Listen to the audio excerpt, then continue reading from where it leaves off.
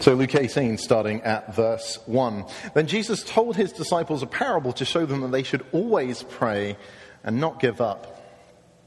He said, in a certain town there was a judge who neither feared God nor cared about men. And there was a widow in that town who kept coming to him with a plea, grant me justice against my adversary. For some time he refused, but finally he said to himself, even though I don't fear God or care about men, yet because this widow keeps bothering me, I will see that she gets justice, so that she won't eventually wear me out with her coming. And the Lord said, listen to what the unjust judge says, and will not God bring about justice for his chosen ones who cry to him day and night? Will he keep putting them off? I should tell you, he will see that they get justice and quickly. However, when the Son of Man comes, will he find faith on earth?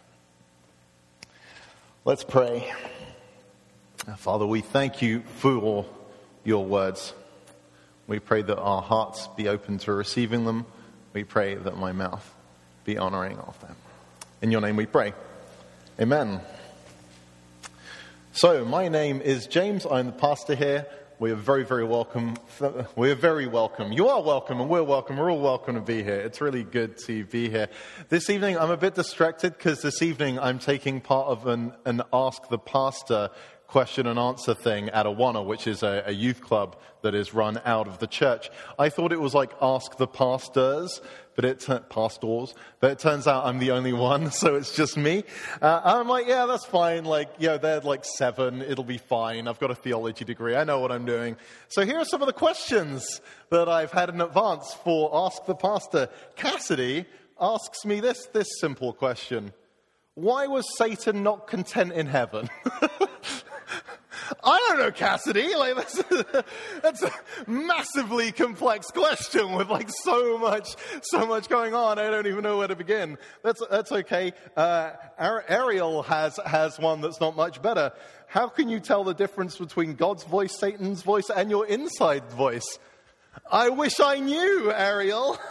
Wouldn't that make life easier? Esther goes on something of a different attack and says, why do people have names? I don't know. There's so many questions like this, and I don't know the answers to any. Fortunately, Karis is now my favorite person in the entire world, because Karis asked this question: do you like mushrooms? God bless you, Karis, for giving me one question I can actually answer this evening. How good of her. So, we've been working through our series on the parables of Jesus, which has been a really fun time. And we've got 2 weeks left. This week I'm speaking on the parable, the unjust judge and the persistent widow. Next week, Jeff is preaching on the tax collector and the Pharisee in their prayers. And they actually follow each other in the Bible, which is quite fun.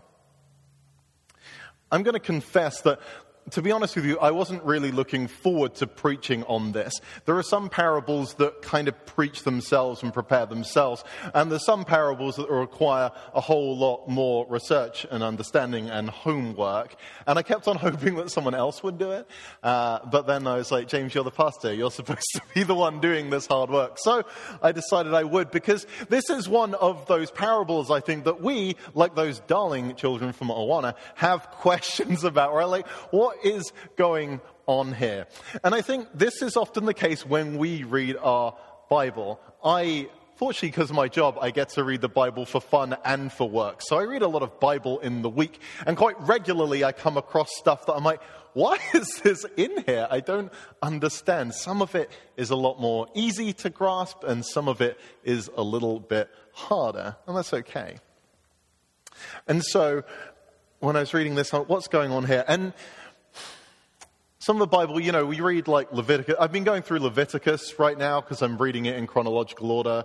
And I'm sure we've all read, when we've read Leviticus, have felt, why is Leviticus in here? This is hard work. I know a lot more about bodily fluids than like I want to, and what we do when bodily fluids end up where they shouldn't. But we can kind of dismiss it and say, well, that's Leviticus, it was a long time ago, and then Jesus comes along and fixes those bits that are maybe more confusing for us. But this gets even more difficult when Jesus says stuff that we're like, okay, what are you trying to say here? This is a bit more confusing. And I think the unjust judge is one of those examples of this. And we, like those Awana children, have those questions, like, what's going on here? I think of all of Jesus' parables, this is probably the one that makes some of the least sense from just reading it outright. Because we ask questions like, well, is God the judge? Is God an unjust judge? That can't be the point. That doesn't seem right. Are we supposed to all be widows? Like, who is who in this scenario? But I think actually Jesus is really trying to make just one point throughout this, that we should keep praying. But to really understand that, we've got to explore this parable more, and this is one of my favorite things to do. I'll give you my quick Sunday school understanding of the parable, the unjust judge, which is there's a woman and she's helpless and sad and there's a mean judge, but she keeps on asking and asking, and eventually the judge has a change of heart and goes, you know what, okay, you can get what you want, and that's why we should keep praying, because if we just keep on battering God, eventually we'll convince him that our prayers are worth listening to. But that brings with it a lot of questions, doesn't it?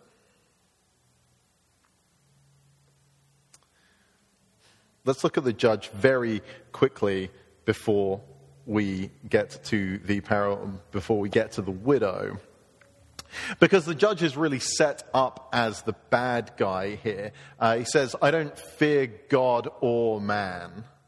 I don't fear God or care about men. I don't care. This is really significant. So Jesus in one line has set up this guy to be terrible.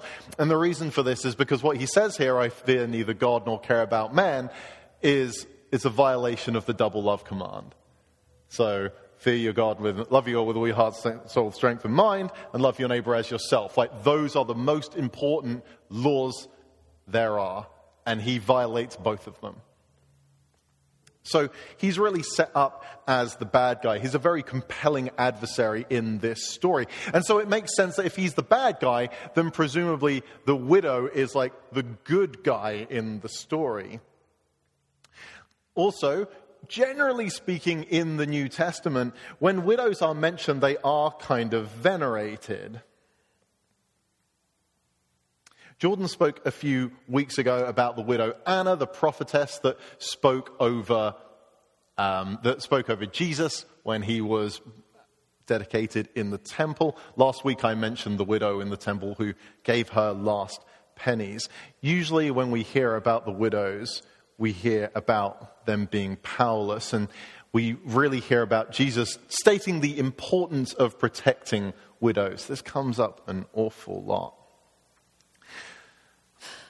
The law is not particularly kind to widows.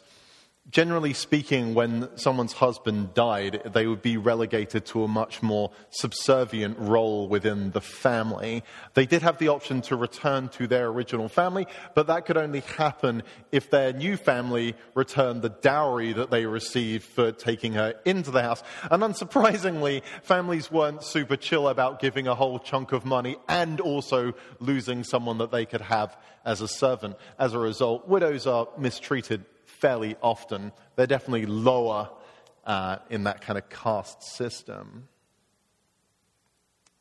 Generally speaking, when we see that word widow, often in the New and the Old Testament, we kind of think that they're powerless. And if they're powerless, we assume that God is on their side. And that is very often the case, how God elevates those who have no power themselves. But, and this is what I think is so fascinating about this parable, I think we're missing something if we assume the same. Because remember, parables are where Jesus subverts expectations. Jesus flips the script in parables all the time. Parables are a place where tax collectors are righteous. Parables are a place where Samaritans are the good guy. Parables are a place where wealthy landowners are actually generous. Parables are a place where things often are kind of upside down. And so we should ask ourselves, well, is that the case with widows too? Can widows be powerful instead of powerless? Could widows be vengeful instead of long-suffering? Here's a piece that I learned this week. There's quite a lot of examples in history around that time of widows owning property, of actually having a kind of stake in society. And so, whilst for the most part it wasn't great to be a widow, if we assume that all widows everywhere have no power at all, this is problematic, and we kind of remove agency from them, and it's important for us not to do that.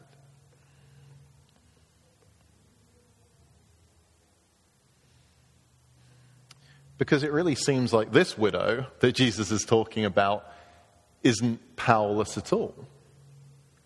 She seems to at least have enough resources in herself to keep on badgering this judge. I mean, that wasn't a particularly easy thing to be doing. And she's not meek either. And this is so important. It's so important that we spend time in the Word and we spend time really studying and getting to know this stuff, and even looking at different translations and looking at why different people say different things about why they have translated things the way that they have. Because we see this line, and my PowerPoint isn't working at all now, so we'll see. Oh, there we go. We see this line, "Grant me justice over my adversary," which seems like the kind of thing that God would do. Like, well, God is a God of justice. We see this all the time.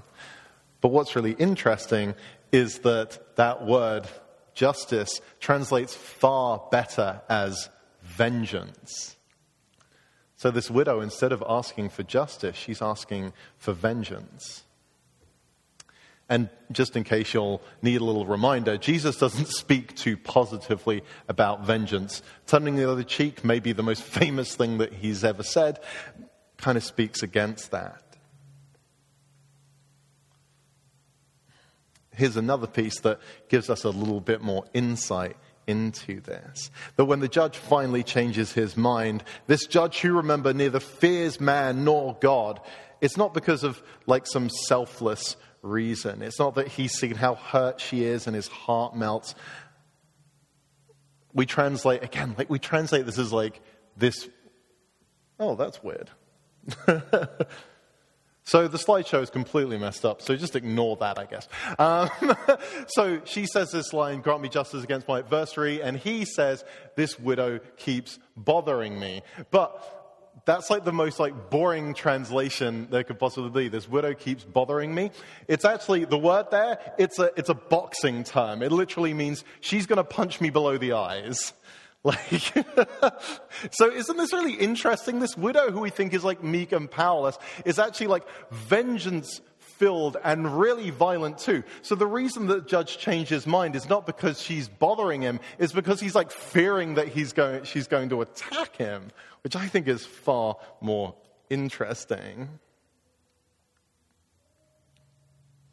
So this judge, who, remember, neither cares nor God nor man, this judge is compelled by pretty bad means, by someone motivated by the things that Jesus says we shouldn't let motivate us. The widow isn't great, the judge is definitely worse, but he still listens to her.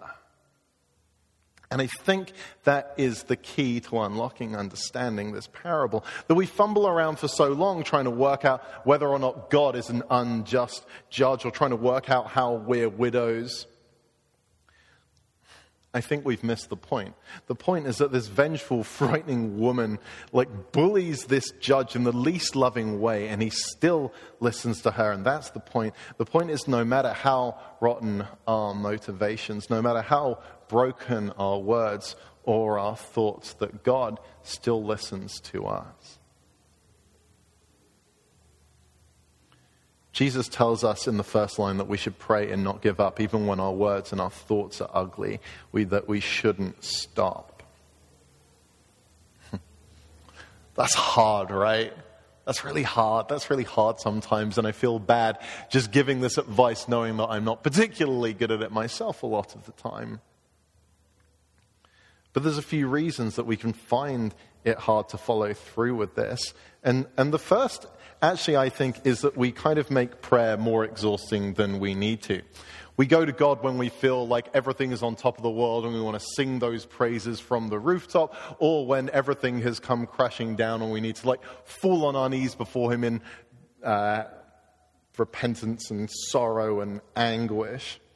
And so it can be hard to connect because there's so much in the way of that, those crazy highs and those crushing lows. But sometimes I don't know about you, things are just a bit meh, in that middle ground. And in that middle ground is often where I find it most difficult to connect with God. So what does it look like to try and bring God into those places, into those middle grounds, so that we do pray without ceasing and not just when things are amazing or things are terrible?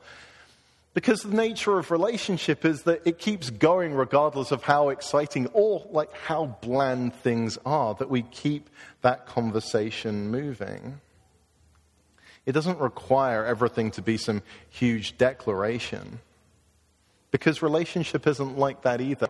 Our relationship with God is that. It's a relationship. And I think we can talk to him the way we do our friends. One of the most beautiful pieces of scripture I've, stumbled into again lately is where it says in chapter 33, verse 11 of Exodus, that the Lord would speak to Moses face to face as one speaks to a friend.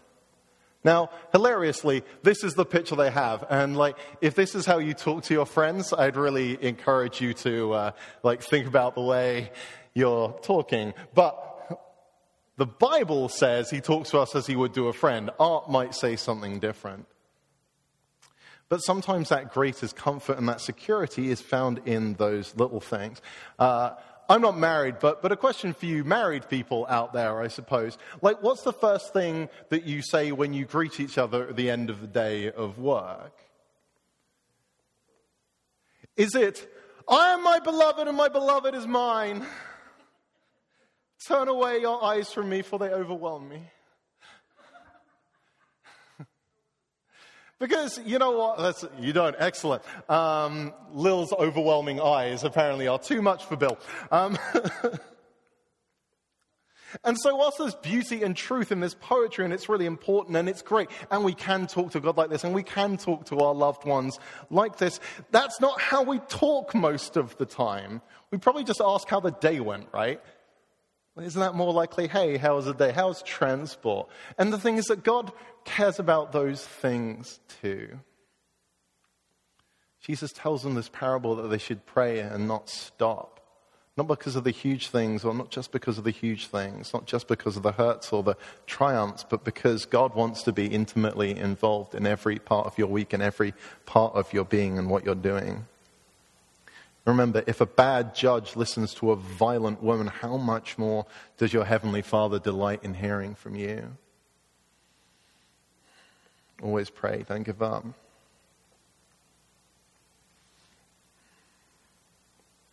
I sometimes struggle to think that people really want to hear from me, which is awkward given what I do on a weekly basis.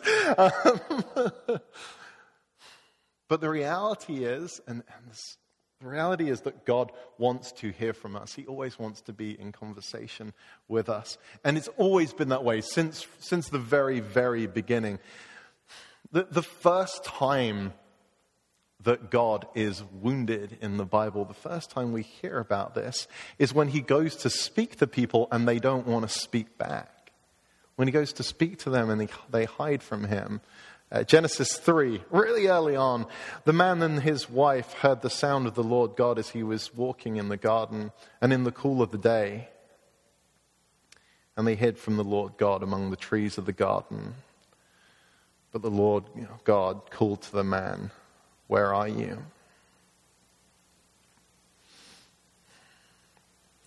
And we know probably what plays out after that. But isn't that fascinating? The first time that God is really wounded is because people didn't want to continue that conversation with him.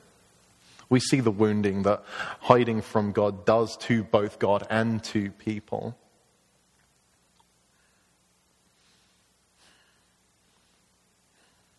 But we are Christians. And that means we have Jesus. And one of the great joys is knowing that Jesus enjoyed conversation so much that he decided, you know what, I'm going to go hang out with the Christians. Sorry, no, not hang out with the Christians. That's terrible. Go hang out with people. He went to hang out with people regardless of what they believed or knew. He went to hang out with people and walk around as one of us, because God's desire to be in communication and community with us is that he got so close that people could no longer hide those pieces from him. They couldn't hide the bits they were ashamed of. They couldn't hide the things that they got wrong. And they couldn't help but share their joys as well. And even in the everyday, every single piece. Think about all those conversations Jesus had that we don't hear about. Just those mundane things that, maybe weren't so significant that we'd be reading about them for thousands of years afterwards, but may well have meant the world of difference in just gentle conversation with people he met along the way. I really do think that we miss the joy that Jesus clearly gets from his communication with the people that he meets. Remember, the thing that he's kind of most criticized for, and one of the things that gets him killed in the end, is this community that he builds around himself, that people are drawn to him because he so enjoys communicating with them. So if a bad judge listens to a violent widow, how much more do we think Jesus loves hearing from us? This has always been God's desire right from the very beginning. And understand that Father, Son, Holy Spirit, that triune God, have been speaking words of love about us, around us, to us, over us, since the dawn of time, and will not stop ever. And sometimes when we really tune our ears to it, we get to join in that conversation too. That's what prayer looks like at its most beautiful, at its most exciting, that we get to join in the conversation that's already happening about us by the one who loves us so completely. That conversation doesn't stop, and it's happening regardless of whether we listen to it or not. But I'll be honest, I'm pretty good at drowning that conversation out a lot of the time.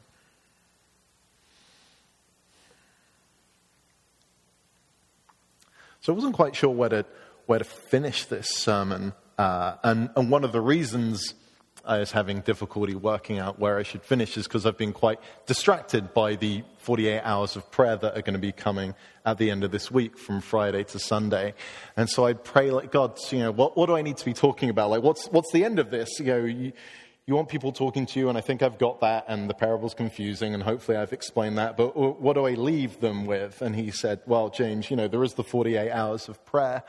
And I said, I know, God, that's next Friday, but I need something for Sunday, I need something now. And God's like, so how about that 48 hours of prayer? I was like, that's going to be a great time, God, but I just don't think it's relevant.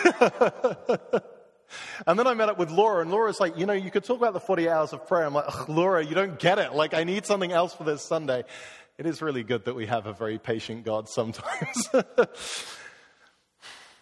And then I was like, wait, God, that's it? You want me to talk about how prayer is good? And I don't hear God that clearly that often. But he's like, oh, I'm sorry, James. Is that not good enough for you? And I was like, oh, okay, sorry.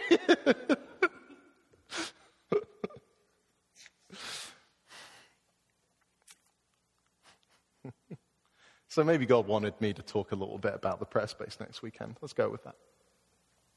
Because I will say we've done this 2 times before now, and I know that it's been a really wonderful experience for everyone that's taken part in it.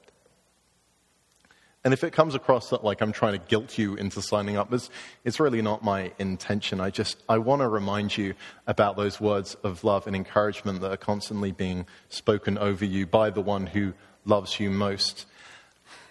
And I want to help you get to a place where you're most able to tune into that conversation. I don't know. Y'all are older than me. When TVs, you had to run around with an aerial to to make sure it was in the right place. That's kind of how I feel about this. That in this space, it's when I feel most attuned to that conversation, where I'm most able to hear those words. I remember the first ever prayer room I went to about 10 years ago when I was really still reasonably new to Christianity. And those of you that know me will know the idea of being kind of locked in a room by myself for a couple of hours is, it's solitary confinement. It's basically a cruel and unusual punishment. But I did it because they really needed someone to sign up for this slot. But I remember it so vividly and how exciting it was to be in a room that the walls were just like drenched in prayer. Like you could feel it. It was thick in the air. And that was one of the most exciting things for my Christian walk at that point. And so the reason I'm excited about this is because it's exciting for me. And the reason I want to encourage you to do it is because it's been such an encouragement for me. And I constantly talk about restaurants that I like going to. So I feel I should probably talk about prayer spaces that I've enjoyed being in as well. I know that some people can find it really difficult to know what to pray and how to pray and what that might look like. But one of the really great things about the prayer space is that we've been very intentional in providing lots of different ways for people to pray. Because some people are able to tune into that beautiful conversation through drawing and through expressing themselves in that way. And some people are more able to do it through reading. Some people are more able to do it through looking at the incredible art and the talents and gifts of others. And some people need a place to connect when things are falling apart. And we don't really know what to say, and they need a space to lament. And we're going to make sure that we have that space too, to know there's a place where Jesus sees us and loves us, even though those feelings don't come easy sometime. And some of us need to remember there's a lot to be thankful for. I know that usually puts me in a better mood. I'm like, I have a lot of things, actually. And being able to share that gratitude with God and even with others is a really exciting place for me. And some people might really need to just rest. No one's recording this. No one's timing you. But some people might actually just need to rest. And there's space for that too. There's space for all these things wherever you're at. Just remember that God wants to keep that conversation going, wants you to be part of that conversation. An awful judge listens to a vengeful woman. How much more excited do you think God is to hear from you? How much do you think God has his ears tuned to you? So I guess that's my conclusion. That y'all should pray. I am a pastor. I think I probably wouldn't be doing my job if I didn't believe that. But I really would love it if you guys were able to make use of the space that we're creating for that. And how about in this week, instead of hiding, instead of pretending things might be better than they are, instead of all the ways and reasons that we don't end up pouring out our hearts to Jesus, instead we hear that question, where are you? And we answer it, here I am.